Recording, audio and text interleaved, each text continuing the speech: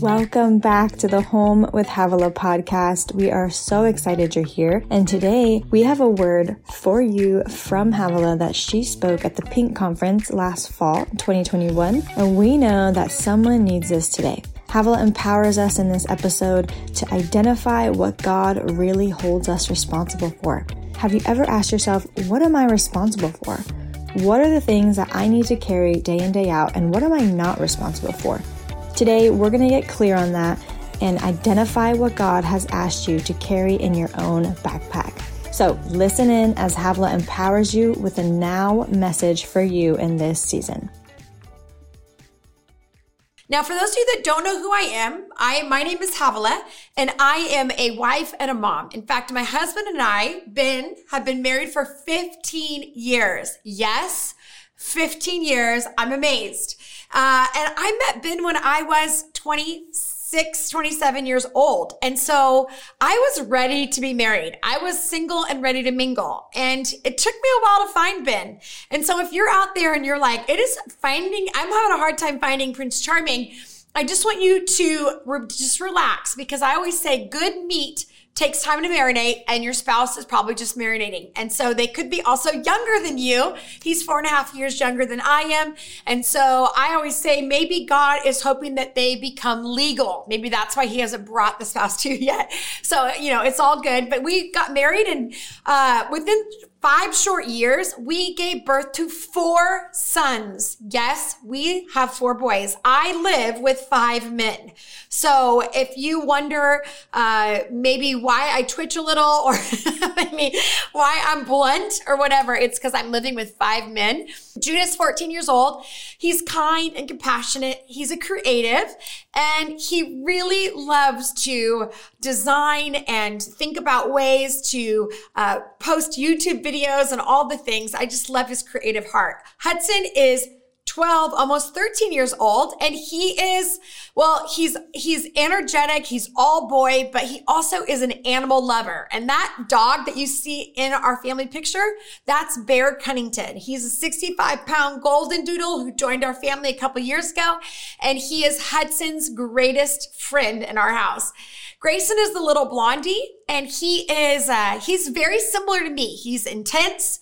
He's got blonde hair. He has a raspy voice. We're both trying to quit smoking. No, I'm teasing, but very similar. And he's a romantic at heart. He's just a romantic. My favorite story about Grayson is one day he came up to me at 7 years old, and he said, "Mom, when am I going to get married?" And I said, "Well, Grayson, it's going to take a while. You're only 7 years old." And he goes, "Okay, well, who am I going to marry?" And I said, "Again, Grayson, I don't know, but it's going to be a while. You're only 7 years old." And I said, "But Grayson, you can marry me because I'm mom. I'm an Italian woman. I want him to marry me and live with me forever." And he goes completely silent. And then he looks at me for a minute. And then he gets this kind of frustrated look, and he says, "Mom, I don't want to marry you. I want a woman all to myself." So that is Grayson. He is the romantic at heart. And then Beckham is our baby. And Beckham is just athletic and fun and always happy. He has been the joy bomb in our house. And the one thing about Beckham that is very clear is that he probably has never heard the word no, because he's the baby in the family. Ben and I often will ask ourselves, has Beckham been parented the last couple days, years, whatever, right? So those are our 4 boys, and we are done having babies. Thank you, Jesus. I always say, I don't pray for miracle babies. I pray for miracle college funds. So if you're in there, just extend your faith, and maybe we could see a great move of God in our own world. If you have your Bible on you, I want you to turn it to the book of Galatians. The book of Galatians. Now, I know sometimes when you're watching these things online, it's like, oh, do I really need to participate? Or do I really need to write? Or can I just listen to this while I put my makeup on? Or, something casual. But I want you to know that there's a lot of importance in us responding to the word. In fact, statistically, if you really do your research, you'll find out that people that actually write the things down as someone is teaching them, they remember 80% of the content. And if they interact with it by answering the question out loud and all those things, then it's even a higher percentage of them retaining the information. So I'm going to ask you to be a little Pentecostal, and I'm going to ask you to talk to me even on a screen and yell at me and answer me and turn your Bible and get your notebook out and engage with me because, we only get 1 year. We only get this year to show up. And so I want you to live it to your fullest. So turn your Bibles to Galatians, and I want to pray for us. Can we pray together? All right. Jesus, help. Amen. That's all you need. All right, let's go to Galatians chapter 6. And I'm going to jump over to Proverbs 25 through 28 for just a few minutes to read you something, and then we'll jump right over to Galatians. Proverbs 25:28 says this, like a city whose walls are broken down is a man who lacks self-control. Like a city whose walls are broken down is a man who lacks self-control. Proverbs is telling us that if we don't have self-control, if we don't have self-management, if we don't know how to steward our lives well, then our world will fall apart. And we will not know what to protect. We will not know how to care for certain things. And we will end up burned out, broken down, anxious, depressed, overwhelmed, because our city, our place of refuge will not be safe. And what I want to do is teach you about safety. I want to teach you about things the church doesn't talk about, but I believe are critical to us being the women that we're called to be in our season. Now, you might be a grandma, you might be a 19-year-old. All of this is going to relate to you because these truths can be adapted to any season of life that you're in. And I want to share some things that I did not learn in church that I'm hoping will save a whole generation of women, and you are one of them. So I was raised in church. My dad was a minister. He was on the road about 8 months out of the year. And I have a twin sister and a mom, and we were on the road about 6 months out of the year with him. So I grew up in a traveling minister's home. And I really, at the age of 17, gave my life to Christ. In fact, I was a church kid who tried to fit in at church, and then at school, I tried to be cool. And at 17 years of age, I got picked up by some guys to go to a party. And one night I'm sitting in the back seat of this car. And as I'm in the back seat of this car going to this party, all of a sudden I hear the Lord begin to speak to my heart, Holy Spirit. And he says this, Havilah, what are you doing? I remember my heart began to beat and I realized something was happening in this car. And I mean, it's out of the blue. And I know this is God because I'm 17 and I'm not thinking about God. I'm thinking about this party and these guys that I'm going with. But I feel this kind of moment where I need to say something. And I hear him say, Havilah, you are called to be a leader. You have to get out of here. You've got a call on your life. I didn't know what to say, so I shouted to the guys in the front, can you turn the music down? To which they turned the music down. Now it's dead silent in the car. And I want to say something. I don't know what to say. I'm 17. I've never done this before. So I shout out in the dead silence of this car, I have a call of God on my life. To which, if you think that sounds awkward, it was. If you think that sounds painfully awkward, it was. It was dead silent. And I have now shouted out and declared that I have a call of God on my life at 17. And I look over because my identical twin sister is in the car. Well, I begin to cry because how many of you know that when you begin to align with truth in your life, it can really move you and you begin to realize that I'm not living one way and believing something else, but both of them are syncing up and I'm beginning to live out loud. And so that night I went public in the car. I went public for my faith. I look over at her, I'm crying, and Deborah is crying, which I know is God because she didn't even know I was going to do this. And now she's weeping, I'm weeping. And then I'm immediately filled with compassion. I tell the guys in the front, you can turn the music down if you want, but I'm going to serve God. This is what I'm going to do. The guys drive, and I don't know what's going to happen next. But I look out the window and I realize that these guys had taken my sister and I home without us asking. I think we were no longer fun. And so we got out of the car. We both are wiping our faces. It's pitch black. I wander into my bedroom. I kneel down by my bed and I say this prayer. God, I'm not much. I'm young. I'm 17. I'm a girl. Don't know how that really fits into your kingdom. And I have no special gifts or graces. In fact, I have learning issues and disabilities. I'm dyslexic. I have reading and comprehension issues. I could not read out loud in high school. You could not read my handwriting. I had my own set of problems. And so I thought, God, I have nothing to offer you that would wow you. But if you can use anyone, you can use me. I'm available. As tears streamed down my face, I'm in my bedroom. I'm saying this prayer out loud. And I often wish that I had this angelic visitation and a ladder with angels ascending and descending. Nothing. How many of you ever said a prayer with your whole heart and put yourself to bed having not experienced anything supernatural? Well, that was me. But you know what I learned? I learned that if you say it with your mouth and you believe it in your heart, it is as good as done. And heaven will begin to move on your behalf and awaken that which God started. So I began this journey in Christ. And here I am 17. By 19, I'm in full-time ministry. And by 26, I'm now an ordained minister and a worship pastor and now a teaching pastor. And we have 5 services on a weekend. And I'm teaching every five weekends, all services. And I meet the love of my life, Ben. And we do it all the right way. And, we save ourselves for each other. And we get counsel and we get married and I get pregnant. So I figure I'm doing something right. And then 9 months later, I get pregnant again and I have my second son. And I'm cruising through these markers in life of ministry and marriage and motherhood. And then all of a sudden, my car comes to a screeching halt. I am not doing okay.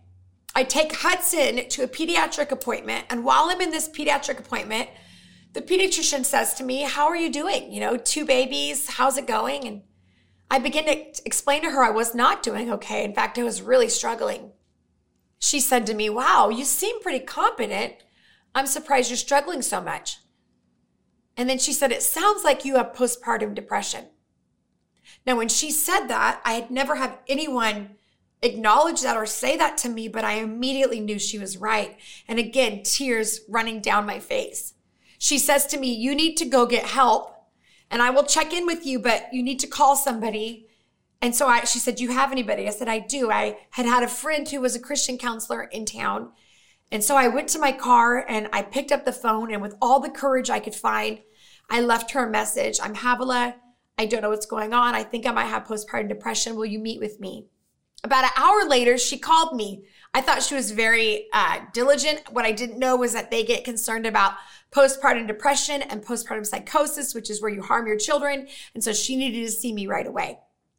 I got in her office the next day and she began to ask me a series of questions. I'm answering those questions as best I can. And at the end of it, she says something to me that rocked me. She said, Havilah, out of all the 14 signs of postpartum depression, you have 13 of them. That's exactly what you're struggling with. So I said to her, well, what do you want me to do? Because I'm a leader. I'm a minister. I'm an adult. Tell me what to do. And she says, I don't want you to do anything other than get a good night's sleep and I will see you on Friday.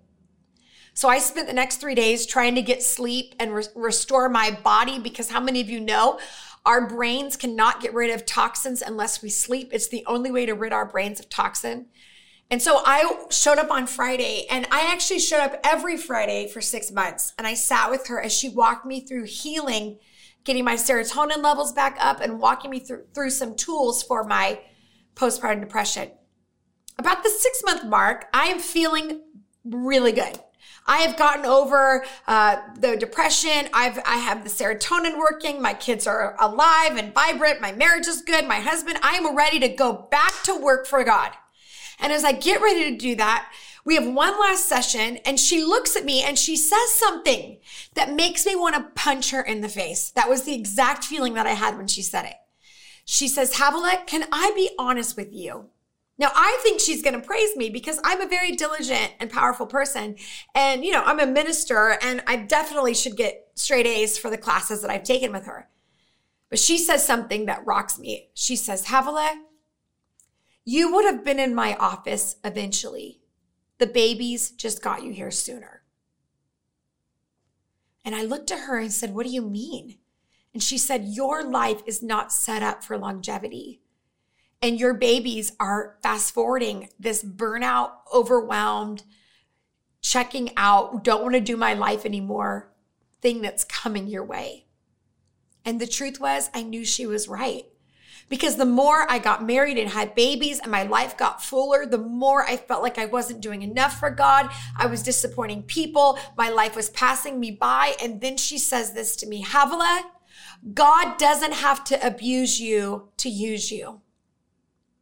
When she said that, I knew she was right. You see, I felt like my relationship with God was manic. 1 minute, if I'm there and I'm showing up and I'm worshiping and I'm praying and I'm doing all the spiritual things, and he's the dad that's proud of me, and he's giving me promotions, and he's telling other people about me. But when I couldn't show up, or I couldn't do what he wanted me to do, or other people were mad because I couldn't do the things they wanted me to do, then he was the dad that was angry or frustrated or sat back and waited for me to get it together.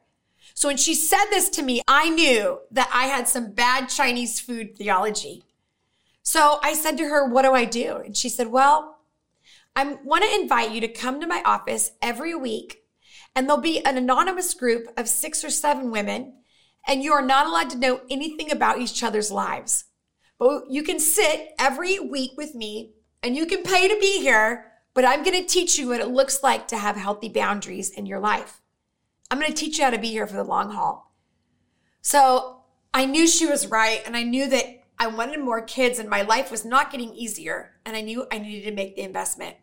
So I saved the little bit of money that I had, and I would go to Starbucks, and I would wait all week long to get my Starbucks, and I would wander in her office, and for an hour and a half every week, I would learn what healthy boundaries look like, that God didn't have to abuse me to use me, and that what he had given me was not too much for me to bear. And I began to understand that a lot of the weight and pressures that I was experiencing was things that God had not asked me to do, and he wasn't even wanting me to do, and yet I had bought into the religious system of worth and the religious system of purpose. So I sat there for 1.5 years. And by the time I walked out, I want you to know my life was radically changed.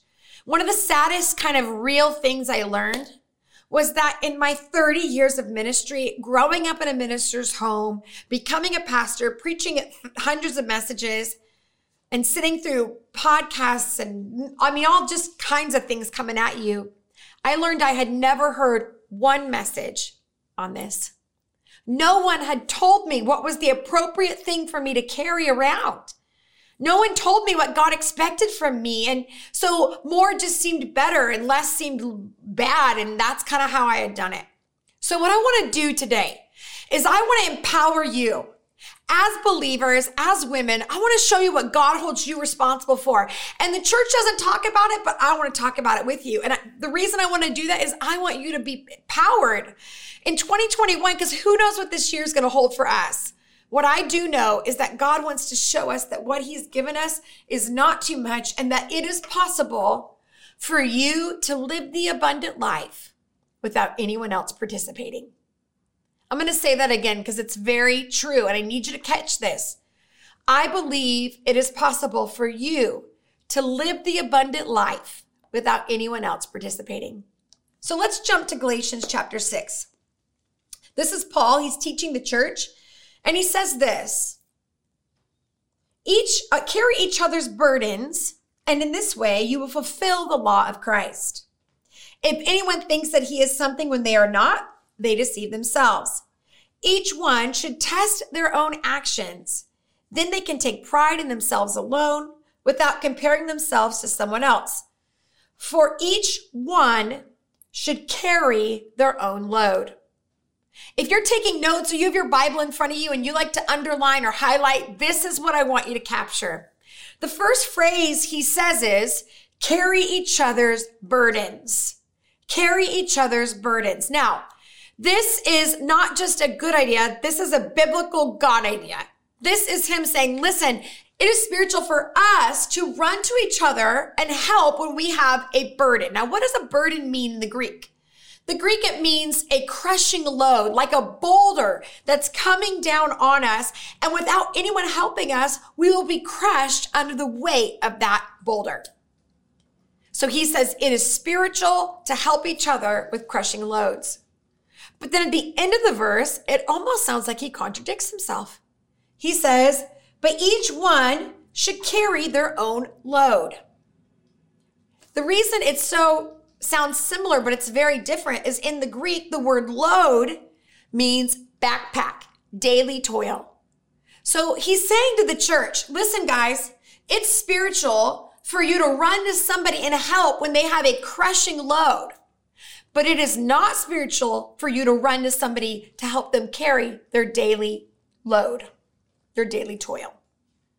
In fact, that daily toil is like a backpack. Now, I brought a little backpack with me. I pulled it out of our garage, and this is one of my sons. But what Scripture is telling us is, women, Pink Impact ladies, it is spiritual for you to carry your backpack. It's spiritual for you to carry life. Did you know that life isn't always easy and fun? How many can just give me an amen? You guys know this.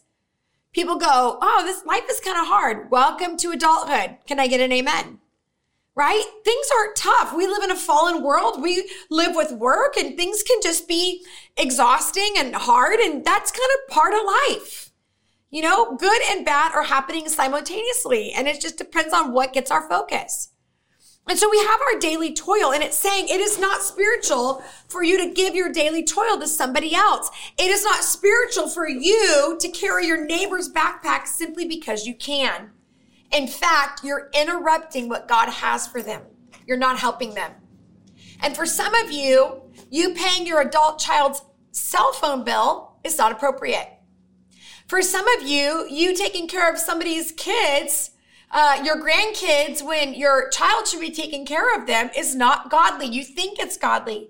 But I want you to understand that you're interrupting what God has prepared for us, and you're taking on too much. You see, it says this, when someone goes through a crushing load, divorce, death, sickness, COVID, these things that are overwhelming and can break us and hurt us, it's saying we are, as the church, to run to them and help them. And so our resources, our time, our talents, our treasures should be there to help. This is why we want to give, and we want to serve, and we want to love, and we want to honor, and we want to sacrifice, because it's godly for us to run to people and say, I'll give, I'll serve, I'll love, I'll honor, I'll do whatever I can. Why? Because the Bible says it's not just a good idea, it's a God idea. We are called to carry each other's burdens. If you have a crushing load, you do not need to carry that on your own. Just look at me for a minute. You do not need to carry your crushing load on your own. God has given you a spiritual family, and it is part of the kingdom of God for us to lean on each other, depend on each other, let other people help us as a spiritual idea. But for some of you, you have not been able to help people with crushing loads because you're busy carrying someone else's backpack. This is important. When I go around and I take everybody's back, I'm taking my mom's backpack, and I'm carrying my dad's backpack, I'm carrying my sister's backpack, I'm carrying my boss's backpack, and I'm carrying those around. Then when somebody has a tragedy or something that they need massive help, I'm not available because I have no more money, no more time, no more resources. They've all been spent in carrying everybody's daily toil. And for some of you, this is interrupting the purpose and plan for God for your life. You're so busy enabling other people out of the goodness of your own heart, you can't actually do what God's called you to do and help and rescue people that really need you. And what do I do? It's time to start seeing that you are not being obedient to what God's asked you to do, and that you're getting a payoff by doing the things that they should be doing on their own. You go, well, I just need to help people. Can I just be honest for a minute? You are not called to be anyone's savior. There's only one Savior, and he's really good at it. You're called to help, you're called to love, you're called to serve, you're called to sacrifice, but you're not called to be a spiritual adult for another spiritual adult. And the only way that we can become mature in him, lacking nothing, the Bible says, is we have to go through trials and tribulations. We have to go through the hard stuff. We have to carry the hard stuff. And if we do that, then our faith becomes complete. Some of you are living with people, or you're leading people, and their faith is not complete because every time they have a need, you run to them and you solve it for them. And so they don't have any spiritual muscles. They're not carrying anything. They've been taken care of. They're on this soft velvet pillow, and every time they have a need, you take care of it. And yeah, you might feel sacrificial and godly, but you're actually not raising them and not allowing God to raise them in a way that will sustain them. And so I want us to get more obedient to what God's asked us to. So here's what I want us to look at for just a minute. If that means that there are crushing loads and there are daily toils, then are you asking, what's in my daily toil? Because that was the first question I had is, if I have to carry my backpack, then what's in my backpack? You see, the Bible says in 1 Corinthians chapter 10, it says, all things are legitimate, permissible. We are free to do anything we please, but not all things are helpful, expedient, profitable, and wholesome. All things are legitimate, but not all things are constructive to character and edifying to our spiritual life. That means you can do it all, but it may not. Just because you can do it all doesn't mean you should. And just because you can make it work doesn't mean you should.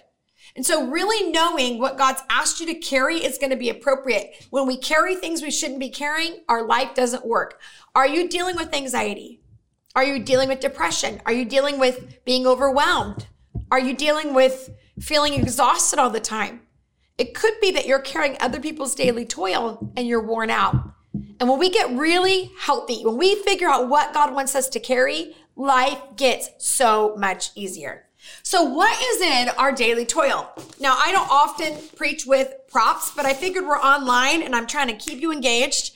And so this daily toil is spiritual for me to carry. The first thing that is in our backpack, and there are 3 specific things I want you to carry. The first thing is your feelings. Everybody say feelings. Feelings, nothing more than, okay, so that's spiritual. Now you might go, wait a minute, I've been in the church for a while and feelings always seemed as if maybe it's inappropriate. Like we're not supposed to let our feelings lead us. How many of you have ever heard that, right? I have. Don't let your feelings lead you.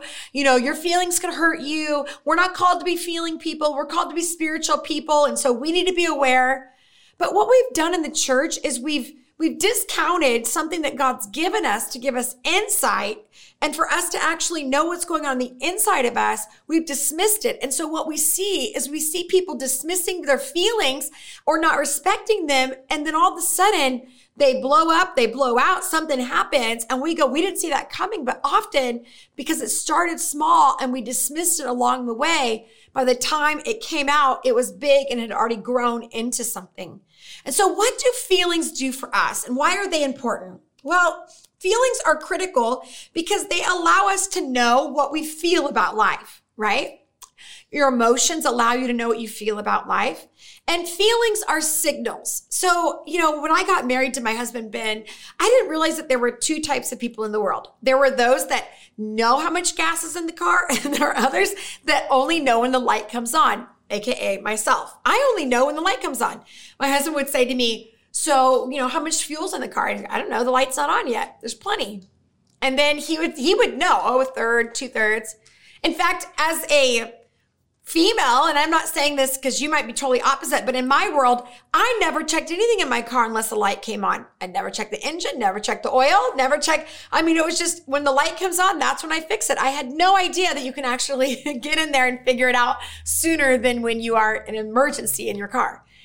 But that's what feelings are like in our lives. They are the thing that allows us, it signals us to what is going on deep down inside. In fact, I want you to know something. Your feelings, our feelings, my feelings, they have no moral value. Just think about that for a minute. There is no moral value to your feelings. In fact, the Bible says, he separates it. He says, you can be angry and sin not, which means you can have the emotion of anger, but it's what you do with it that the moral compass changes.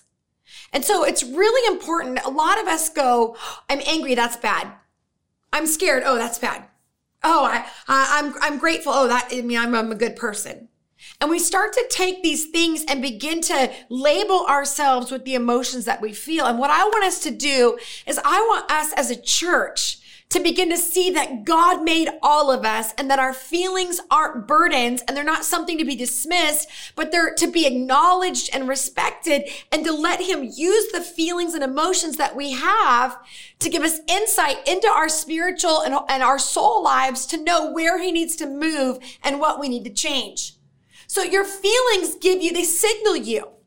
In fact, no one has the power to control your feelings. This is important. Someone might say to you, you made me angry. No, I didn't make you angry. I'm not powerful enough to go inside of you and choose anger. You did that. Well, you just need to make me happy. No, I'm not that powerful. I'm not powerful enough to make anyone happy. Most of the time I can't make myself happy. I'm not going to be in charge of your happiness. Well, you're just scary. No, you feel fear. If I'm doing something that's wrong, you can tell me that, but to label it as this is what you are, this is what you do. No. That's your feeling and you have to own that.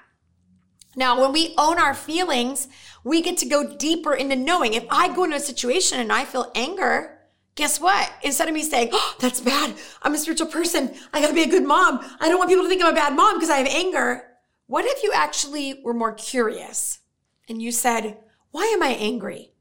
Well, I just think that, my kid didn't keep up with that kid and they must think I'm a bad mom. Okay, so your anger is connected to fear. Fear that you're messing your kids up. Fear that you aren't a good wife. Fear that you're going to lose your job. I don't know what it is, but the fear, the anger is often linked to fear. It's a secondary emotion. So that's the question I have for you. What is God trying to show you about yourself, your thoughts, your behaviors, your choices, your personality that he wants to awaken in you to become a whole and vibrant person and live an abundant life by showing what your emotions are doing? So your feelings are yours. The second thing that's in your bag is your attitudes. That's what's in your yard. So you have your feelings and you have your attitudes. Your attitudes are what you think about life. It's what happens up here. And your attitudes come from your core values and your belief system. So when I think something, I act on that. And that begins to be me. My thoughts create my life, right? The Bible says very clearly, as a man thinks, so he is. So I can know what you're thinking by simply looking at what you do and what you say and who you are. And so your thoughts are critical to growing, but your attitudes usually need some reformation. They need some transition, right? We don't just have a good attitude often. And a lot of times our attitudes, our belief systems, and our core values come from our origin. It's the way our grandma thought. It's the way our mom thought. It's the way our leader thought. And so we just now think that. Have you ever had someone say to you, well, you need to get a good attitude? I grew up with that. And I didn't understand why I couldn't just shift it. I could maybe fake it for a day or a couple hours, but I couldn't change it if I didn't think very good or I didn't really believe that. Well, the only way to really change your attitude is to go into your core beliefs. You might have an attitude of, it's too late for me. I'm broken. God can't use me. Well, instead of going, I should be a person of faith. I just need to say faith things. God loves me. God's for me. Instead of trying to get it from the outside in, we're asking you to go from the inside out. I want you to begin to challenge by knowing the word of God. The word of God says, greater is he that's in me than he that's in the world. The Bible says that I'm clothed in the righteousness of Christ. So that means everything on the inside, I begin to meditate on and declare and believe. And then that comes out in my attitude, what I think about life, what I think about who I'm supposed to be, what I believe God thinks about me. It allows me to figure that out. So your thoughts are your attitudes, and they're so important. If your emotions are what you feel about life, your attitudes are what you think about life, and those are critical. So your attitudes teach you your core values. And then lastly, in your backpack, in your personal yard, is your choices. Your choices. Remember this? Life is like a box of chocolates. Well, this is your choice. Every time throughout your day, you get to make choices. Am I going to eat this one or am I going to eat that? Am I going to go here or am I going to go here? And these choices are all of ours. In fact, there's this kind of belief system in the world that says, you're so powerful that any choice you make, you've made me make a decision. You've made me be in this relationship. You've made me go here. You've made me say this.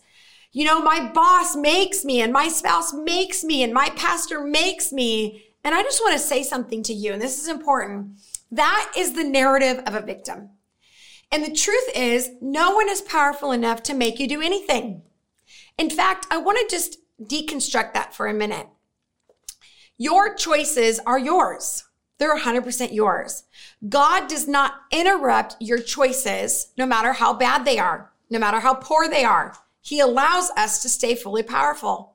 If you think about it in the garden, when Adam and Eve were there, if God was going to interrupt anybody's actions, wouldn't you think he'd interrupt Eve? Like, hey, Eve, you do not want apple today. We should not be eating that fruit.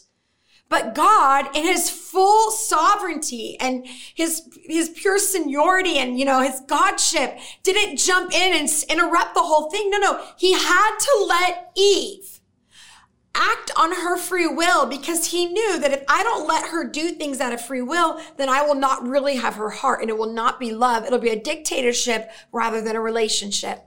And so many of you want God to interrupt. Oh, don't let me marry him, and don't let me say that, and make me stop drinking over here. And, I pray that he'll make me not think this. And I'm saying to you, you're asking God to violate the way that he's set it up so that we can be in relationship with him.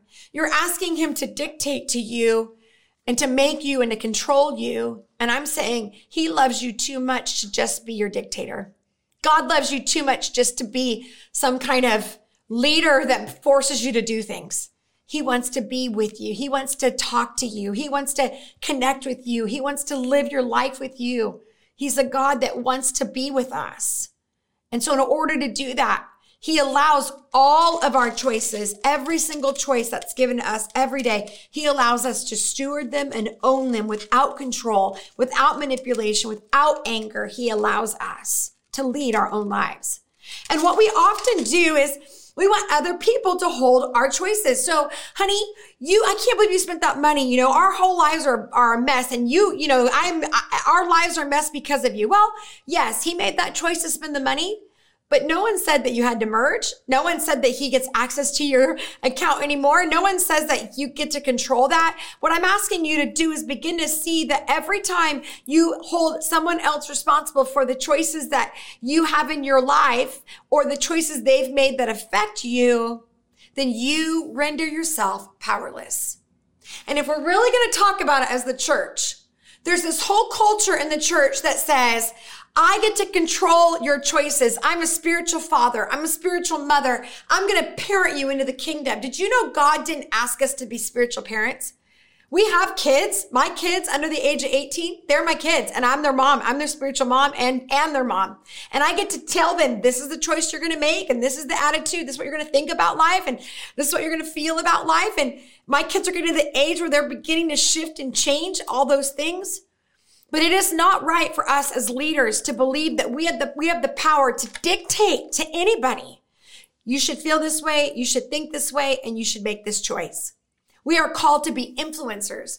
We're called to inspire people to make good choices, but we are not called to dictate or control or a false sense of leadership when we don't have that power. So the best thing you can do is start to get really clear on what you own. So in my life, 2020, 2021, it's been a crazy year. I had a great year. The reason I had a great year was after I sat with that counselor for those year and a half, and we went through all of this, I began to understand that my feelings were not wrong, but they were insight and show me what was deeper. And sometimes our feelings need to be healed. But I was not responsible for anybody else's feelings. I was responsible to someone, but not for someone. I was responsible to allow space for a negative emotion that they feel or a positive, and that I had no control over that. And the part of me that wanted to control the emotions was a false sense of control. And then for other people, I wanted to control what they thought, or maybe I felt like if somebody was mad at me, well, I need to make it right. I need to make sure they're happy with me because, they don't like me, and I need to make sure. And can I just say something? You are not responsible for how people think about you. I know you might feel that power and you might even believe that you can control what people think about you, but you cannot. The only thing that you can control are your choices, your attitudes, and your feelings. And when you steward those, life gets so much easier. This is what I've been wanting to share with you wholeheartedly, is that my life, when I have my backpack and I have my thoughts and my attitudes and my choices and they're all inside and I grab these, right? And I carry it around, then I can go through a crazy political world and I can go, that's her choice. That's his feeling. That's his attitude. But you know what? I'm still stewarding mine. Or I could go through, a presidential season that was just chaotic, right? And I could say, well, that's what they chose and that's what they believe and that's what they feel. And I know what I choose and I feel and I believe, and I'm not powerful enough to go inside of anybody and make them choose or fear them into something or control them, or I can only stay powerful and I can only influence. And when my kids start to say, you're a bad mom and their mom lets them do that, then I can say, honey, what you want to choose or what we want to believe here in our house or what I think is really important. And I can begin to lead them. But even a sense of control over my kids I have very little control over that. How many of you have a kid and might have recognized that your kids, you have very little control? Yeah, me too. And when I begin to lead my life as a leader, I steward my life. Life gets so much easier because the only thing I have to steward is my attitude, my choices, and my feelings. That's all I have to take care of. And I can be respectful to someone when they're being disrespectful, and I can be kind when they're being mean, and I can be joyful when someone's joyful, and I can weep with somebody who weeps, and it says nothing about the control of my life or what I've chosen to do or what I feel about life or what I think about life. When you get clear and you go, well, I want to do that. How do I do that? You know how you do it? You stop thinking, I want to do the right thing. And you start knowing, I want to obey God. And that's what Galatians is telling us. You want to obey God in 2021? Then go and carry someone's burden. You can't run a church on people that just want to be there every 20 minutes and head out. We need people to help carry the load of the church.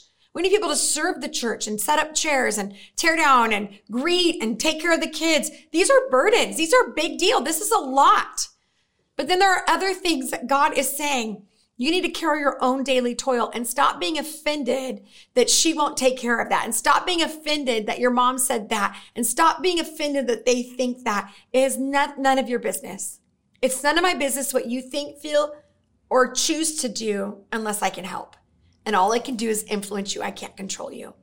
This is what I want us to do as women. I want us to get powerful. I want to close with this thought. As I began to grow in this in my life, and again, God knew I would have 2 more kids and I would have to walk through postpartum depression 2 more times.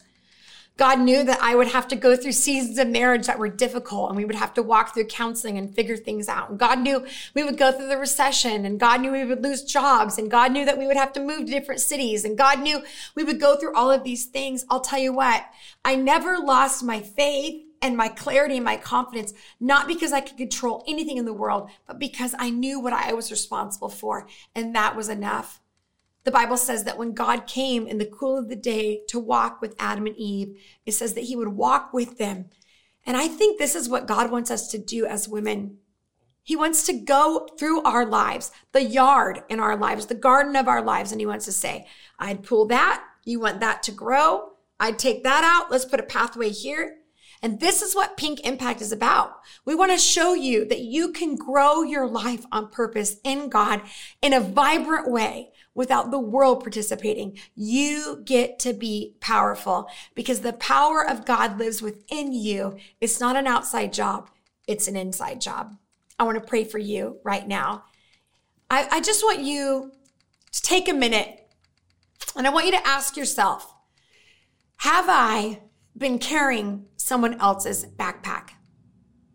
Whether it's been in the right reasons, the wrong reasons. Have I been carrying someone's daily toil that they should be carrying? And I'm realizing that I am interrupting God's plan and purpose for them. Have I felt like I'm powerful enough to control someone's feelings, attitudes, and choices about me? And today I want to let that go.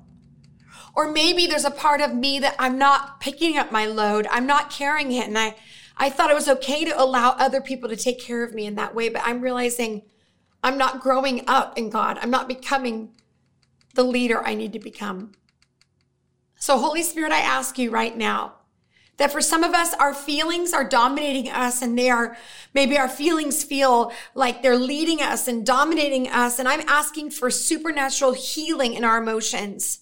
Lord, I pray that if there are emotions that are connected to things in our lives that need to be healed or broken or broken off or brought into a wholeness, I ask that you would do that in us. Lord, for those of us that have had attitudes that are not the attitude we want to have about life, we've thought about certain things and our core values and our belief systems have not been what we want, and we haven't understood why we think this about life or think this about God or think this about our future. I ask that you would help us to renew our mind and to change and transform ourselves from the inside out with the help of the Holy Spirit. And for those of us that are making choices and we feel powerless to those moments, I pray right now that you would show us that the choices we make matter. And even if we feel the consequences of someone else's choice, we get to choose how we're going to respond at that moment, and we get to stay powerful in every season of life.